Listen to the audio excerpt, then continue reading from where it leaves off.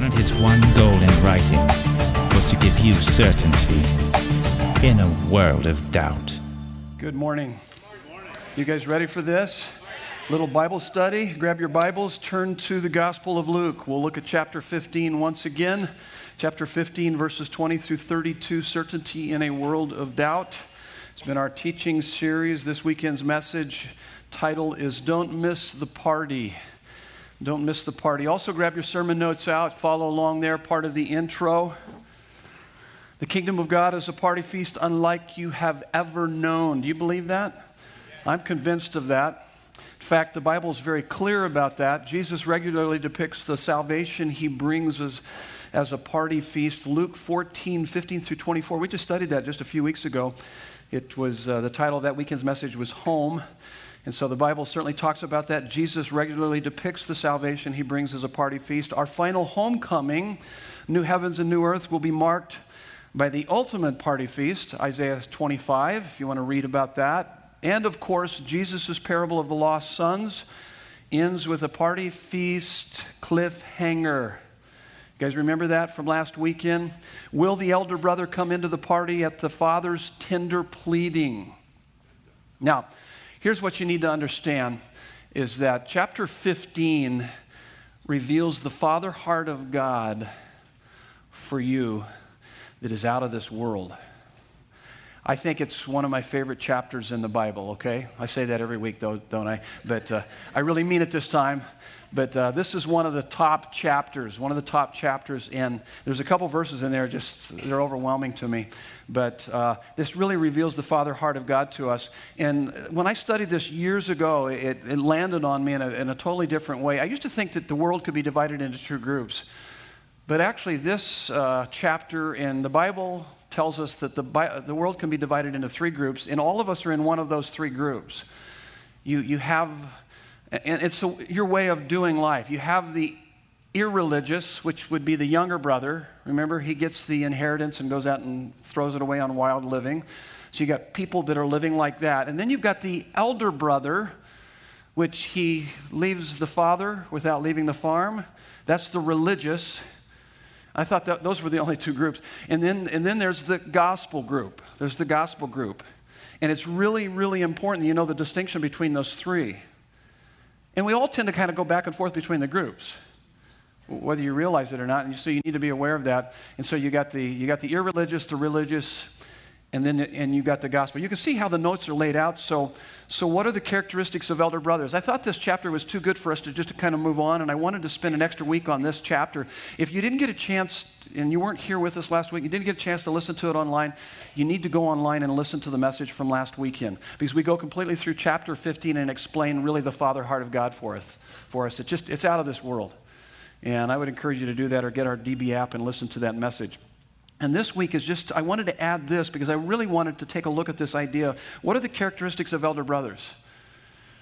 And what are the characteristics, what is the party feast elder brothers miss? And this will make sense to you. If you're not even familiar with this story or this parable, it makes sense as we begin to read through the text. But that's what we're looking at, those two questions. What are the characteristics of elder brothers? We all have those tendencies. We tend to go from, and oftentimes I've seen the church turn younger brothers into elder brothers within the church, which they totally miss the gospel, and it's wrong, and it's not what God has for us. And so what are the characteristics of elder brothers, and then what is the party feast elder brothers miss? That's what we're going to look at here, and I think our text is very clear about that. We'll pick up our reading in verse 20 of chapter 15 in just a moment. But let's pray first, ask for God's help, and then we'll dive into this text and these notes. God, thank you so much for your presence here this morning. We love you.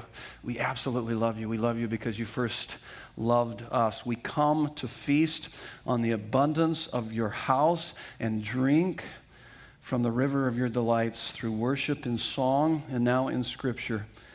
We confess that the default mode of our hearts, like the elder brother in the prodigal son story, is to turn our relationship with you into an empty, meaningless ritual, routine, or some kind of religion. We pray through the study of your word, the work of your Holy Spirit, show us the elder brother characteristics in all of us so that we can repent and join the party feast, the fullness of life that is ours through Christ Jesus. We pray these things in his beautiful name. And everyone said, Amen. Take a look at this text. So let me bring you up to speed. If you're not even familiar with this chapter, wonderful chapter. It starts verse 1. Now the tax collectors and sinners were all drawing near to hear him. That is Jesus. Tax collectors and sinners. Who do the tax collectors and sinners represent in the prodigal son's story? Anybody? They represent the younger brother. The younger brother. So the tax collectors and sinners. So they're all drawing near Jesus. And guess what? The Pharisees and the scribes, who do they represent in the prodigal son's story? Older brother. Yes. And the Pharisees and the scribes are grumbling.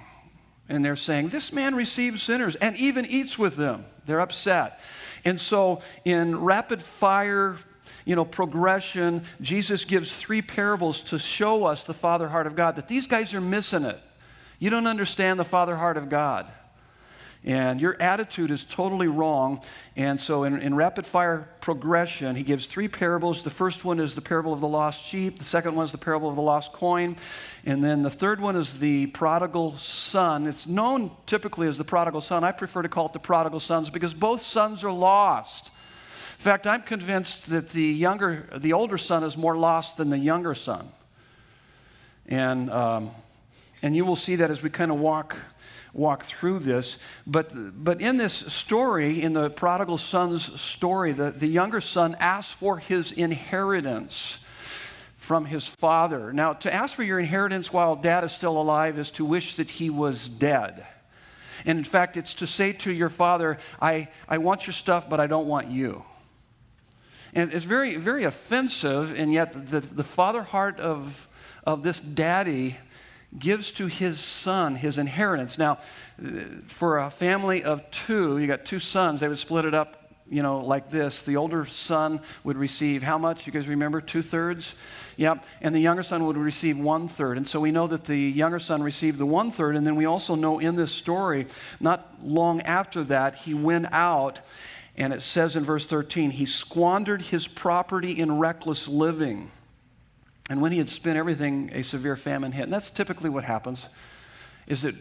Now listen to me, when we build our life on the temporal and the fleeting, something in creation as opposed to the Creator, it's just a matter of time. Famine's going to hit. Difficult times are going to hit. It's going to be knocked out from under you, whether it's your marriage or your family or whatever it might be. It's all temporal and fleeting. This is what goes down in this guy's life. He thinks that he can find contentment and meaning in life apart from being with dad on the farm. It's a very great picture of our relationship with God. And of course, famine hits, and before long, he finds himself in the pig pen, eating what the pigs eat. This is despicable for a young Hebrew young man. But there's something that happens while he's in the pig pen. You guys remember what that is? Something happens to him. He comes to his what? He comes to his senses. Comes to his senses. That's what we pray for all of our loved ones and relatives that don't know Jesus, that they would come to their senses. What does it mean to come to your senses? Because while he's in the pig pen, he comes to his senses and he begins to realize the different ways of looking at that. Coming to your senses is realizing that sin is the suicidal exchange of infinite and eternal pleasures of God with the temporal and fleeting pleasures of this world. That would be one way of looking. It just dawns on me, he goes, what am I thinking? What am I doing here? My dad's hired hands are taken better care of than what I'm experiencing here, out here on my own. Another way of looking at that would be Romans 1:25 is a great definition of what sin is. Sin is is the exchanging. It's what we do is when we exchange the truth of God for a lie and we worship and serve created things more than the Creator. So the younger son thinks that he's going to find greater happiness, meaning, hope in creation rather than the Creator. That's the picture that we get from this story. Another definition of this, coming to your senses, and you've heard me use this many times before, Jeremiah 2:13. So sin is the suicidal exchange of the fountain of living water, Christ, for broken cisterns, broken wells that don't actually satisfy. Maybe for a little while. They're fleeting, though. They're temporal. So that's where he comes to his senses. He begins to rehearse this speech. I know what I'll do. I'll tell my dad I'll be one of his hired hands. I'll try to earn it back, and I'll try to pay him back for all of this. Now, in this favorite chapter, here's one of my favorite verses right here, verse 20. This is where we pick up the reading. Man, it's about time, huh? Finally got to the reading of it. Verse 20, and he arose, this is the younger son, and he arose and he came to his father. I want you to listen to these words. I love these words. I absolutely love these words. But while he was still a long way off, his father saw him and felt compassion and ran and embraced him and kissed him. Oh my goodness.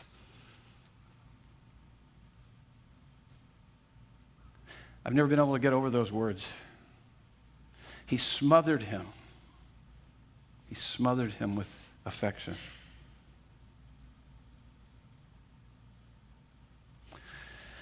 Amazing. Revelation of the Father heart of God towards younger brothers. Now in a minute we're going to see the revelation of the Father heart of God to elder brothers. It's just as amazing. It's unbelievable. All showing us the heart of God for you and I. Because we all tend to be in one of those two categories before we come to faith through the gospel. We're either younger brothers or elder brothers. And we all need the gospel. And so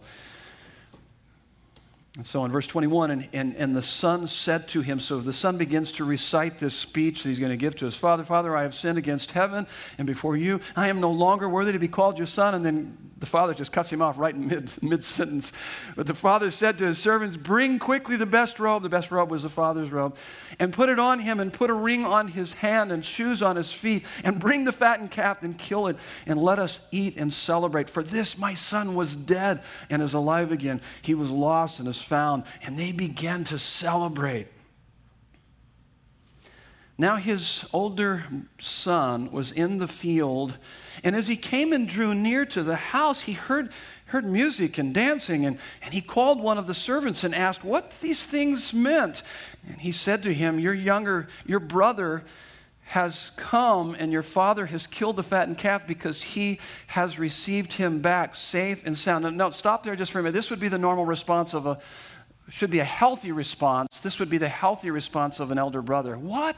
My brother's back? Oh my goodness, that's incredible. Fantastic. Oh man, I can't hardly wait to get to the party. That would be the healthy response. Yeah, okay, well, he threw part of our inheritance away. We can get more of that. He's back. He's more important than all the money in the world. That would be the normal and the healthy response. But that's not how he responds.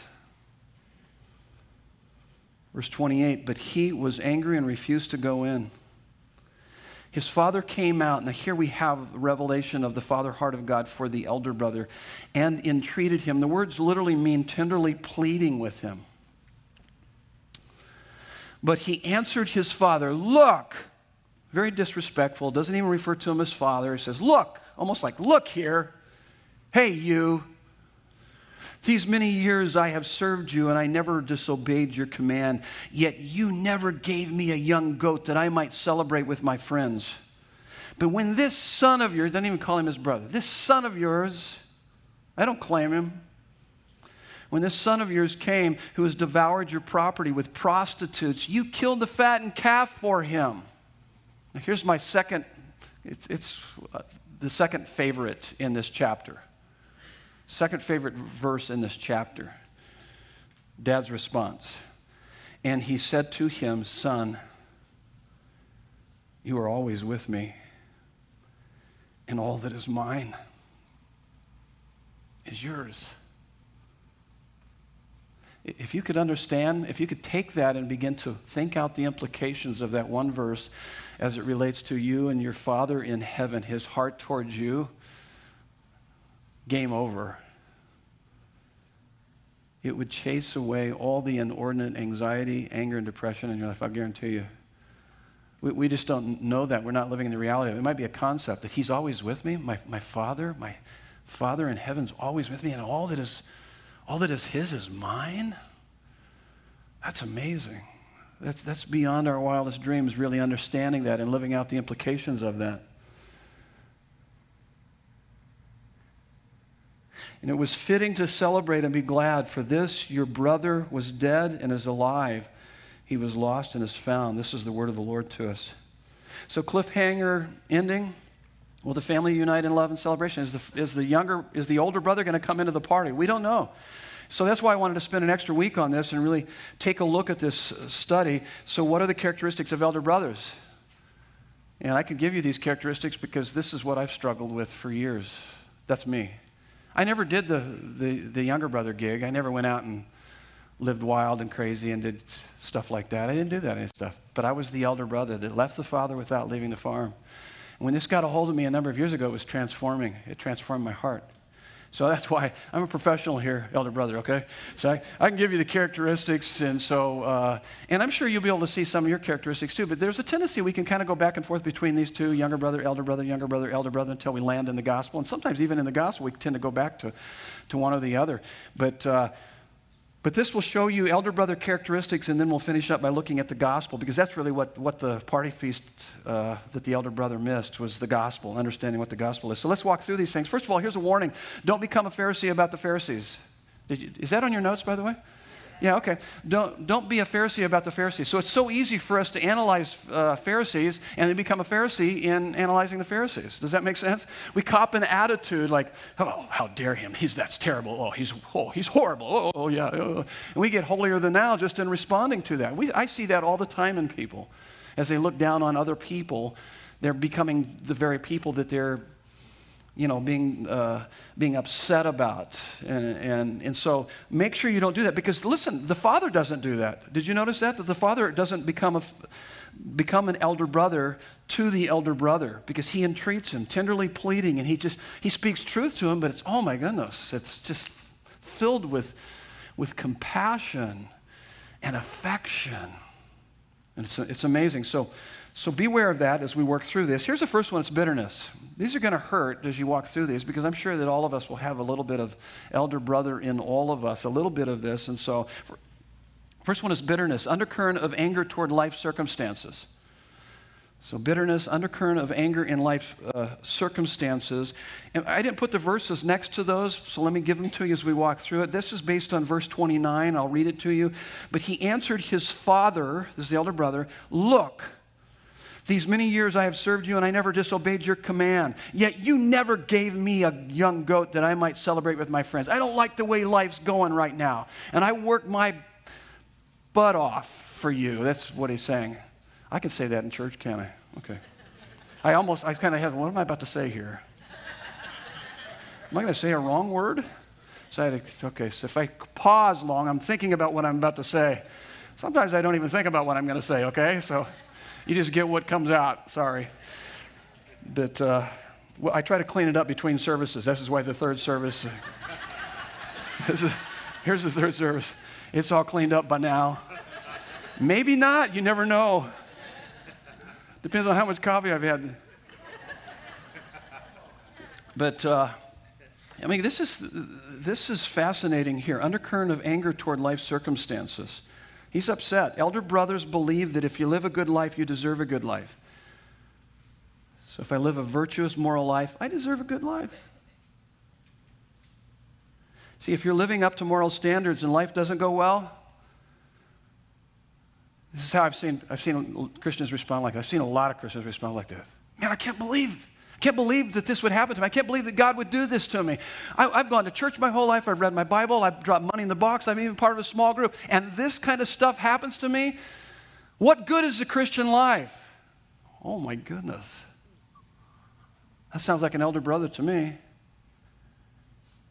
Like you missed the whole point of what it's all about. See, the good life for the elder brother is lived not for the delight of good deeds themselves or for the glory of God and the good of people, but it is lived as a calculated way to control their circumstances to eliminate pain and problems. It's morality that is self-serving. Morality that is self-serving, not God-glorifying. Not only that, you don't even understand what the Scripture says about that even the righteous are going to suffer. Jesus told his disciples, 16th chapter of John, in this world you're going to have tribulation. Take heart, I've overcome the world. It's going to get hard for you. So the elder brothers aren't living in the reality of that. They think somehow that because I've lived a good life, I deserve good things to happen to me. That's not going to always work out that way, and you got to be okay with that. And that's part of that bitterness, that undercurrent of anger that toward life circumstances. Here's another thing: is unforgiveness. It's unforgiveness. Hold grudges long and bitterly. Notice this is based on verse 28, but he was angry and refused to go in. I'm not going to that party. I'm not going to that stupid party if that person's going to be there. What, do you have some unforgiveness? Well, no. Yeah. Okay. Yeah. I don't even want to be around them. That's the attitude. It's unforgiveness. Holds grudges long and bitterly. He wasted half of our inheritance, or a third of it, and he's lowered our status in the community because of it. He's a despicable human being. That's the attitude of the elder brother. It is impossible to forgive someone you feel superior to. It is impossible to forgive someone you feel superior to. What's going on in this elder brother's heart? He's saying in his heart, I would have never done anything like that. This is so despicable. But little does this elder brother know, it's been a while since he's examined his own heart. He doesn't understand the sinfulness in his own heart. He has the seeds of that same kind of actions that were in the younger brother that are in his heart. For all have sinned and fall short of the glory of God. So he doesn't understand that. And that's typically where that attitude comes. It's because he's out of touch with the sinfulness of his own heart. Here's what I've learned through the years. It took me a while to get to this point. Forgiven people are forgiving people. Forgiven people are forgiving people. Man, when you understand how much Jesus and God has forgiven you, you're going to be a forgiving person. Unforgiving people are not living in the reality of how much God has forgiven them. Now, listen, I understand. We all take hits. Some of you have taken harder hits than others, and they're horrible, the hits that you've taken. And I know that you just can't overnight just forgive someone. It's going to take some time. But I'm telling you that you got to come back to the cross and realize how much he's forgiven you and have your heart filled up with how much he's forgiven you so that you can begin to forgive others. I mean, so how much has he forgiven you? When you look at the cross, there's a couple of things that should come to mind. That you are incredibly loved, but also you're an incredible sinner because you were so sinful, Jesus had to die for you. There's no other way for you to be reconciled to the Father. And you were headed for an eternal separation from God. It's called hell. And yet Jesus stepped in and took the blame for all of your sins on himself. So what he has forgiven you is so much more, listen to me, so much more than you'll ever forgive anybody else. We just don't live in the reality of that. I'm not saying it's easy. That's hard. I had a guy did something to me. It took me almost a year to work through forgiveness for him and not wanting to go over there and hurt him. You ever feel like that? It's like, I think I could take him out. I'd like to take him out. Not for dinner. Take him out for something else. Yeah, it takes some time. But you go back to the cross. You got to go back to the cross. Go back to the cross. Superiority. So you got bitterness, unforgiveness, superiority. You look down at people of other races, religions, and lifestyle. This is the root of all racism in America today. You know what we need? You know what the solution is to our racism? What's the solution to our racism? It's the gospel. It's Jesus. That's what it is. And it's superiority. That's the attitude that drives racism. It's based on verse 30. He says, but when this son of yours came, and he doesn't even call him his brother, who has devoured your property with prostitutes. Oh my goodness. So there's this attitude of superiority. Now, what creates this superiority? This is what creates this superiority. We all kind of struggle with this a bit. If I don't get my identity from the Creator, I will inevitably get it from creation, something in creation. And through competitive comparison, it will either inflate me or deflate me based on how well I'm doing. Let me explain what I mean by that. It's just like in the early years of Desert Breeze, I would go to these pastors' conferences, and I don't know why these dudes always do this, and I now go to different conferences, and most of the guys don't ask this question. But in the early days, they would ask this question, how big is your church? How big is your church? Oh. It's like, what the heck? So size of church defines success? and somehow does that inflate you? Well, then you get your identity is misplaced. And so it was so easy for me to like the guy's asked me, I know he's going to ask me, so what am I going to say? What am I going to say? Thousands, that's what my church, that's the size of my church, or just, you kind of fudge it a little bit to try to make yourself feel, and I started thinking, wait a minute, that's ridiculous. My identity's not based on that. My identity is based on Christ and Him crucified for me. It doesn't matter what size this church is. It doesn't matter what I'm doing. My identity is secure in Him. And so, by the way, we all do that. So what we do is if we're not coming to the cross and coming to Christ and getting our sense of identity, our sense of acceptance, security, and significance, we're going to get it through our kids, the success or failure of our kids. By the way, you know where your sense of identity is based on how much it inflates you and turns you into this kind of superior kind of person around certain people, or it deflates you when it's not going so well. What are the things in your life that inflate you and deflate you? See, the success of those things will go to your head, the failure of those things will go to your heart, and so what devastates you? It's one thing to be sorrowful because maybe your kids aren't doing so well, but if you're in despair, that's your identity. Or if your job's not going so well, or any number of things. So it gives you an opportunity to say, wait a minute, I've misplaced my identity. I can put my identity in Christ. But it's almost kind of this pecking order that we have here in America today. So through competitive comparison, it will either inflate or deflate based on how well that might be, whatever it is. It's because we're getting our identity out of something in creation as opposed to the Creator, and that's that superiority. This guy was a moralist. He was a moral person, and I'm better than my brother on his morality, and I'm a better person. My doctrine, I've even heard this where churches will say, well, our doctrine's better than their doctrine. They don't even know what they're talking about down the street. Are they? And of course, are they Christians? Are they preaching the gospel? Okay. Yeah, none of us are going to have our perfect doctrine. We're all kind of working through that. But don't make that part of your sense of identity. Christ is your identity and who He is and what He's done for you. Okay, enough of that. Next one is moralistic.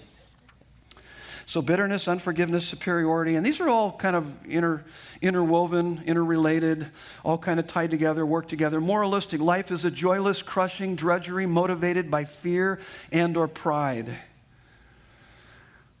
Verse 29 that's based on of our text, but he answered his father, look, these many years I have served you, and I never disobeyed your command. Here's what I want you to do real quick. Turn to the person next to you. You guys should know this. Pop quiz time, okay? Those of you that have been hanging out with us, you know the difference. You should know the difference. Most people don't know the difference. And in fact, most people, when you invite them to come to Christ and become a Christian, they immediately think in their mind moralism. They wouldn't define it, they wouldn't call it that, but that's how they would define it if you were to ask them. What does it mean to become a Christian? They would define it as moralism. So here's my question for you. Discuss it with the folks sitting around you real quick. What's the difference between moralism and the gospel? What's the difference between moralism and the gospel? Real quick, do that.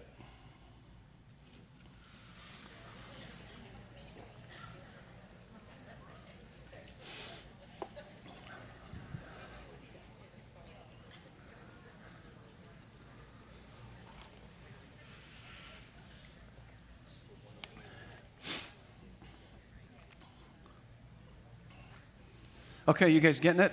You guys got it down? You guys should have it down because you need to be able to explain the difference because listen, this is the major difference between all the major cults and religions of our world compared to Christianity. You guys knew that. Because if someone comes up to you and says, well, what makes Christianity different from every other belief system?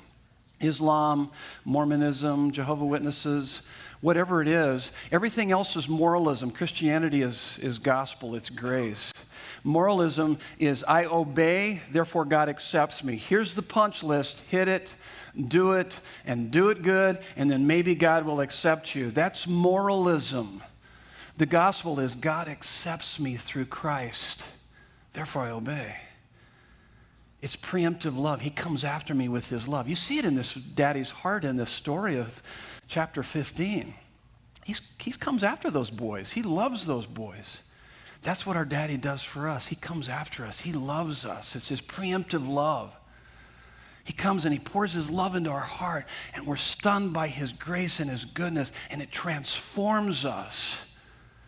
And of course we want to honor him. We want to obey him. Why wouldn't we? That's ridiculous not to. It's a response to all that we have in him. And let me give you a verse here. I've given you verses on each one of these. You can study them on your own, in your own personal time, or also in your life groups. But 1 John 5:3, for this is the love of God, that we keep his commandments. So we're responding to his love for us. This is the love of God, that we keep his commandments. And his commandments are not burdensome. Why is that? Because he empowers us with his presence. So not only he accepts us, he accepts us. So check this out. This is what's so cool about the gospel. He loves you not because you're lovable, okay? Sorry. I'm sorry. I hate to break the news to you. He doesn't love you because you're lovable, but in order to make you lovable.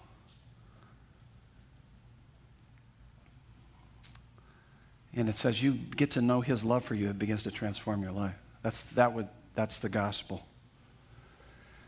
That's the gospel. It's also ritualistic. Elder brothers are ritualistic. Bitterness, unforgiveness, superiority, moralistic, ritualistic. Little or no awe and wonder in their intimacy with God. This is based on 31. And he said to him, Son, you are always with me. You are always with me, and all that is mine is yours. That is amazing. You are always with me? I'm always with you. You're always with me. You'll never leave me or forsake me. Nothing can separate me from your love. And all that is yours is mine. My daddy owns the place, owns the world, is in control. I can trust his loving, wise control of my life. Yes, yes, yes, yes. Yes. It's amazing. See, this elder brother had left the father without leaving the farm. I did that many years ago. There's a major difference between reading your Bible, praying, and going to church like items on a to-do list rather than craving a glimpse of the only one who can satisfy the deepest longing of your soul. I mean, are you here today and you're just kind of checking it off the list, or did you come to have an encounter with the creator of the universe and to know him and to experience him? And then that's going to obviously create some insecurity. There's major insecurity in this elder brother. His attitude, when you see people that are coming after you and angry and upset and all that, there's some major insecurity going on in their life. Little assurance of God's love, making them sensitive to criticism and rejection. I mean, I spent a couple decades with that in my marriage relationship and just in life in general, just very defensive when people criticized me and any number of things. And little did I know, I was not resting in his love for me. I didn't know that. It wasn't a reality. I could talk about it and tell people about it. I wasn't living it because it was evidenced through my being sensitive to criticism and rejection. Oh my goodness, why would I be sensitive to criticism and rejection when I have the God of the galaxies who loves me, gave his life for me? He delights in me. I was just reading this morning, Proverbs 3, that our Father disciplines us as a father disciplines his son in whom he delights in. I thought, and that landed on me. He delights in me. Oh, that's why some difficult things happen in my life, because it's part of his discipline to draw my heart back to him and to develop my character. But he delights in me? Yes. Absolutely. I love what it says. Verse 31, it says, and he said to him, Son, literally Greek, my child, you are always with me, and all that is mine is yours. See, the more you hear those words ringing in your soul, the less you'll be sensitive to criticism and rejection. By the way, when you find yourself responding negatively to criticism and rejection, that's opportunity to run to your Father, to find that security that can only be found ultimately only in him. His love can become more real to you than the love of anyone else. Did you know that? His love for you can be more real to you than the love of anybody else. Think of the person that you would say loves you the most, that you felt their love more than anything. Well, his love, God's love for you, can be even greater than that. And when his love becomes more real to you than anyone else, it will delight you, console you, strengthen you, lift you up, and free you from fear like nothing else, I'm kind of getting into the party feast that the elder brother misses, but that's part of that, understanding the security. And then disgust. fierce and merciless, sanctimonious condemning of others. Now, let me ask you this. Don't you hear that when you turn on the news? Whether you're listening to a kind of a newscast that's kind of slanted towards Democrats versus the newscasts that are slanted towards Republicans. Don't you hear kind of that attitude come through? This disgust, fierce and merciless, sanctimonious condemning of others. It's very much an elder brother kind of an attitude. Verse 30, but when this son of yours who has devoured your property with prostitutes, you killed the fattened calf for him. Now, let me explain something as we walk through this, because we're about ready to transition here and go into the next part. But it doesn't mean, when we talk about dealing with this attitude of disgust, it doesn't mean that you should never criticize. And I'm using that in a positive way, criticize. I'm talking discern and evaluate someone for behaving and believing badly. It doesn't mean that you shouldn't do that. You should do that. There are times when you criticize, you discern and evaluate someone's beliefs and behavior that's bad. That's appropriate. I'm talking about the difference between criticism in a positive way and condemnation. The difference between criticizing and condemning is mainly attitude. And the reason why I say that is because Matthew 7, 1 through 2, it actually says, it's a favorite verse of a lot of folks. A lot of people don't even really know the Bible. They can at least quote this verse. You guys know what that verse is? Judge not, lest ye be judged. Even non-believers know that one. Judge not. Don't be judging me. It's like, you understand what that means? That means don't condemn me, but it doesn't say don't criticize me. You can criticize, but because the Bible talks about there's a level of criticism that's healthy and that's important. Once again, criticism meaning discernment and evaluation. But what the Scripture teaches is this means our attitude shouldn't be one of disgust, fierce and merciless, sanctimonious condemning of others. It should be treating every person in every encounter as an infinitely precious being in the image of God, never demeaning or condescending in any way, but being so melt in your mouth sweet that though they may disagree with you, they cannot deny your love for them. Does that make sense? Let me say that again. That means that, guess what? We're going to probably disagree on things, but it would be wrong for me to be like an elder brother and condemn you. I can critique you, you can critique me. We need that. That's healthy, but we're going to do it with such a melt-in-your-mouth sweetness that when we walk away, I'm going to be convinced that you love me, and you're going to be convinced that I love you. And though we disagree, we disagree. But there's something that's much bigger here. That's the point that I'm trying to make. So I'm not saying that you just don't criticize anybody. Because, by the way, the father criticizes the elder son. But he does it in a loving way. Doesn't he? Doesn't he say?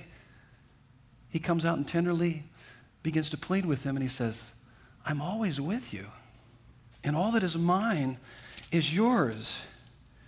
It was fitting to celebrate and be glad, for this, your brother was dead and is alive. He was lost and is found. You hear the criticism of the father? Son, you're not thinking clearly here. This was appropriate, but he's doing it with such tenderness and love. Okay. Now, let me read a story, and then we'll transition. There's a little part I want to read just to make sure before we move on to the next, but here's a story from Philip Yancey. He begins his book, What's So Amazing About Grace, with a story he heard from a friend. A prostitute came to me in wretched straits, homeless, sick, unable to buy food for her 2-year-old daughter. Through sobs and tears, she told me the horrific details of what she did to earn money. She had to do it, she said, to support her own drug habit. I could hardly bear hearing her sordid story. At last, I asked if she had ever thought of going to a church for help. And I will never forget the look of pure, naive shock that crossed her face. Church! She cried, why would I ever go there? I was already feeling terrible about myself. They just make me feel worse. Why is it that in ancient times women like this so often ran toward Jesus, where in our day they so often run from his followers? And I think it's because too often we are more like the elder brother than Jesus. Now, read this next part. Next part. So it's a terrible picture of the religious, elder brother, Pharisee, and scribes. That's verse 2 of Luke 15. The irreligious path of the younger brother, the tax collectors and sinners, verse 1, is not a better alternative. So we're not talking that. So those aren't two good choices. In fact, though most people don't find themselves at the extreme places of the younger and elder brother, nonetheless, this is important, each of their approaches to life has the seeds of its own destruction, taking you in that direction and keeping you from the Father's party feast. It keeps you from the gospel and experiencing all that God has for us. Once again, there's only three ways to live: religion, irreligion, or the gospel. Here's the gospel. What is the party feast elder brothers miss? Here's the first one, number one. It's historical. It's historical. It is good news about what God has done to make us right with Him. So it goes back to this whole idea of moralism. And once again, this is what separates Christianity from every major cult and religion of our world today. Every major cult will give you good advice. Good advice at what you must do to be right with God. The gospel is good news about what God has done. D-O-N-E. It's done. What God has done to make us right with Him. We're right with Him by grace through faith in Christ. You are right. You are right with God. You have everything you need in God. You have access into the throne room of God. You have intimacy with God. The best thing about the Christian life, this is what I love the best about the Christian life, is intimacy with God. Is intimacy with God. Intimacy with God is life's most satisfying reality. Intimacy with God is an enchanted reality in a disenchanted world. Oh my goodness, there's nothing quite like intimacy with God. And we have that. Nothing's keeping you back from intimacy with God except for unbelief or idolatry. Idolatry is loving anything more than you would love God. Those are the things that would keep you from that. But that's provided for us through Jesus Christ. It's been done. It's been done for us. And so the gospel is an announcement of something that has happened in history that changes your status forever. It's also experiential. Don't miss the next part of this. So it's historical. And it's experiential. It is a heart experience based on the objective truths of God's word. A feast is a place where our appetites and our senses of sight, smell, sound, and taste are filled up. Here's what I want you to do this real quick. Turn to the person next to you and ask them, see if they know. This is another pop quiz. Here we go. See if they know the answer to this question. What was the very first miracle of Jesus? Very first miracle of Jesus. Real quick, do that.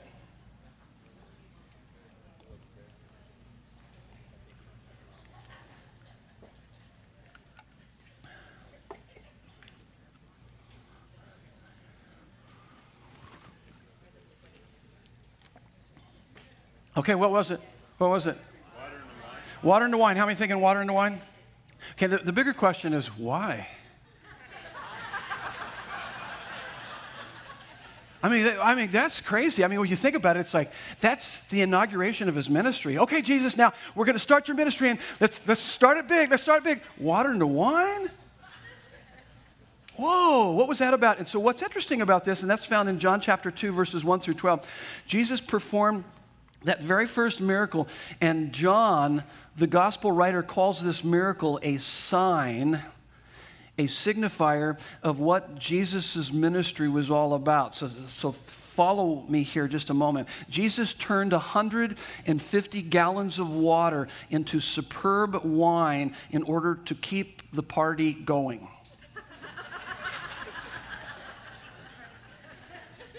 Is that crazy or what? Wine is a symbol of joy in the scripture. Psalm 105:15 makes that very clear. So Jesus, what this is telling us is that Jesus is the Lord of the party feast and has come not just to pardon sin, but to fill our lives with indescribable and indestructible joy.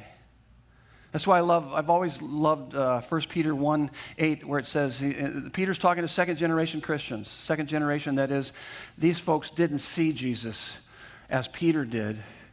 And he says, though you have not seen him, you love him, and though you do not see him now, you believe in him and are filled with indescribable and glorious joy. Indescribable, indestructible joy, indestructible joy, indescribable joy.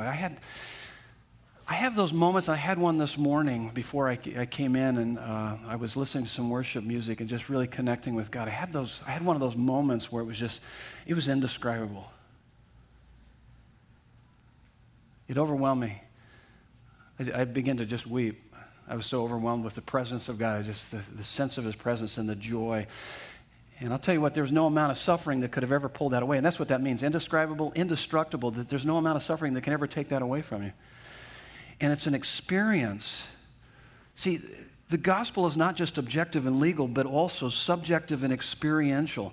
That's why Psalm 34:8, anybody know what Psalm 34:8 is?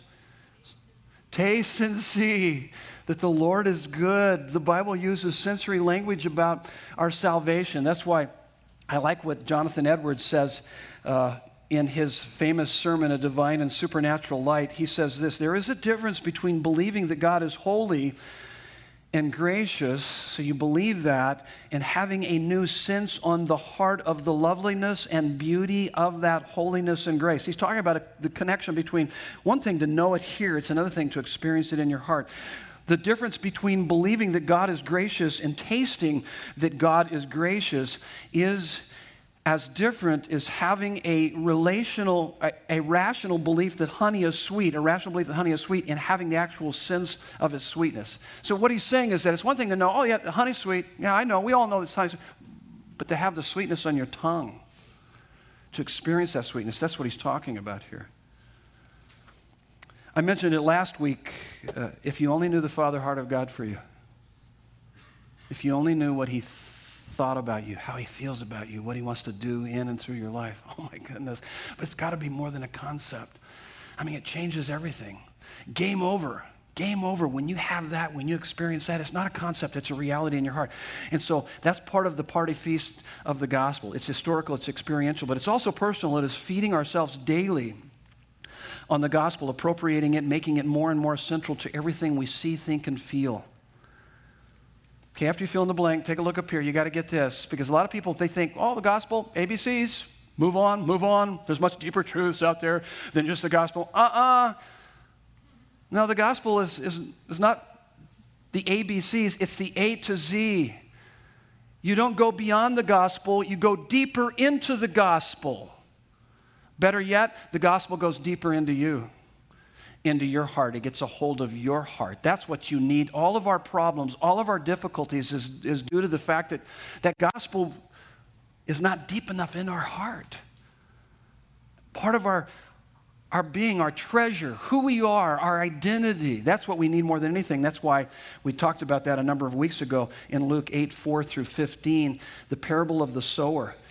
And so here's what we need. Let me give you 3 illustrations. I gave them last night, and a lot of folks didn't really understand what I was talking about, so somebody yelled out from the congregation, say, hey, we don't understand that. And so we had to throw that person out of the church. And so I don't want that to happen to you here this morning, okay? No, we didn't throw them out. And I said, okay, let me explain. Does anybody else not understand this? And everybody in there was like, we don't understand what you're talking about. I said, have you guys been feeling like that throughout this whole message? They go, yes. I go, oh my goodness, so I have to start all over? No, I don't. So let's go right here. This is what I'm talking about, personal. It is feeding ourselves daily on the gospel, appropriating it, making it more and more central to everything we see, think, and feel. So it's not parenting seminars that make you a better parent as much as understanding the Father heart of God and how he parents rebels like us. It's not self-help and how-to. This is not self-help how-to. Because what happens oftentimes in the church is that we take younger brothers and turn them into elder brothers. We haven't changed what is fundamentally wrong with all of us in self-centeredness. And it's only Christ and the gospel that can do that. See, we can motivate people out of fear and pride. That's morally restrained will, but it's the supernatural transformation of our heart through love. Here's another example of that. It's not marriage seminars that make you a better spouse as much as understanding the spousal love of Jesus giving his life for us. See, our seminars, I know taught by the Trusellas, do a fabulous job at keeping it gospel-centered because they understand it's really about Christ. And I know that Matt and Deborah along with Nancy and I, we realized more than anything, especially Matt and I realized this, is that when the words of the Apostle Paul found in the 5th chapter of Ephesians lands on you as a husband, you become the kind of husband you need to be. Those words that are found in the 5th chapter, verse 25, it says, husbands, love your wives as Christ loved the church and gave himself up for her. When that landed on me, it changed me. I became a different husband. He loves me how much? That much? Oh my goodness, of course I want to love my wife. I want that to overflow in my life to my wife. It's not seminars on money that make you a more generous person as much as an understanding of how Jesus became poor so that we might become rich in him. Here's the next one. It's relational. We're almost finished. So historical, experiential, personal, relational is deep involvement in a community of other believers where you experience the joy of knowing and being known and loving and being loved. Party feast are relational by nature. Did you notice this? With all three of these parables, there is something lost, something found, and then what's at the end? Celebration. Not just with the individual, but they're calling in their family and their neighbors, and they're just wanting to share it with everybody. And that's normal with the gospel. So community is what we were created for. Our need for community with people and the God who made us is to us spiritually and emotionally what food, water, and air are to us physically. There is no way you will be able to grow spiritually apart from deep involvement in a community of other believers. There's no way. You've got to take it beyond what we do here on weekend services. This is the catalyst for life change. You've got to connect with others at a much deeper level than what we connect here. We call them life groups here. In fact, you've heard us say the statement many times before, Desert Breeze is a place where strangers become friends and friends become family. Yeah. And life change happens best where? Small groups. Small groups. Get in one of our small groups, start your own small group, come to our connection party next weekend and be a part of that whole process. But that's a necessity to not just your survival, but thriving in the Christian life. And then physical, it is a sensitive social conscience. So this is the physical part of the gospel. It is a sensitive social conscience and a life poured out, not just to meet the spiritual and emotional, but also the physical needs of others. Matthew 25, 34 through 40, Jesus is showing us that the inevitable sign that you are a sinner saved by grace, that you're actually a Christian, is a sensitive social conscience. You want to meet the needs of others. Not just spiritual and emotional, but physical needs. Younger brothers are too selfish. Elder brothers are too self-righteous. So Jesus not only proclaimed the gospel, but also demonstrated it through healing the sick, feeding the hungry, and being a friend of sinners. He was a friend of sinners. We came full circle now. Luke 15 says, now all the tax collectors and sinners were drawing near to hear him. I'm going to end with a story. This is a classic DB story. It's been a while since I've shared this story on a weekend service. I usually save this for our Game of Life. If you haven't gone through Game of Life yet, I'd encourage you to sign up because we're going to be kicking it off here in a couple weeks. But this is one of our Game of Life stories. It's called The Party of Grace and Love. I think it's a good way to end this teaching this weekend, these last two weekends in chapter 15 of Luke. This story by Tony Campolo took place while he was traveling in Hawaii. And because of jet lag, he had a lot of jet lag, at 3 in the morning, I wandered into a diner. The only other customers were a group of prostitutes who had finished for the night, one of whom, Agnes, mentioned that tomorrow was her birthday and that she had never in her life had a birthday party.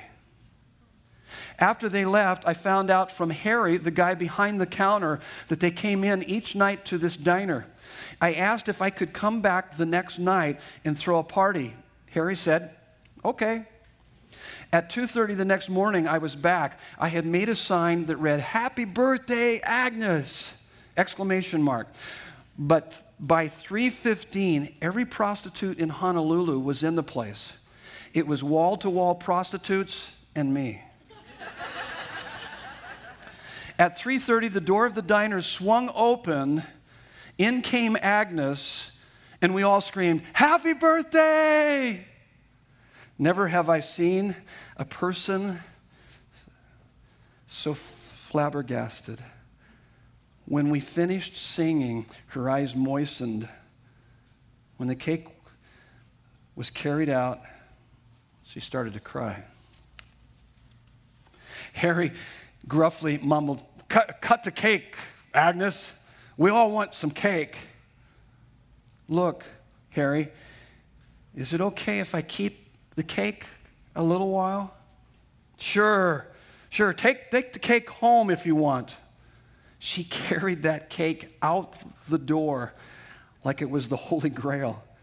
We stood there motionless, a stunned silence in the place. Not knowing what else to do, I broke the silence by saying, "What do you say we pray?" Looking back on it now, it seems more than strange for a sociologist to be leading a prayer meeting with a bunch of prostitutes in a diner in Honolulu at 3:30 in the morning. But then it just felt like the right thing to do. I prayed for Agnes, for her salvation, that her life would be changed, that God would be good to her. When I finished, Harry said, "Hey, you never told me you were a preacher. What kind of church do you belong to?" I answered, "I belong to a church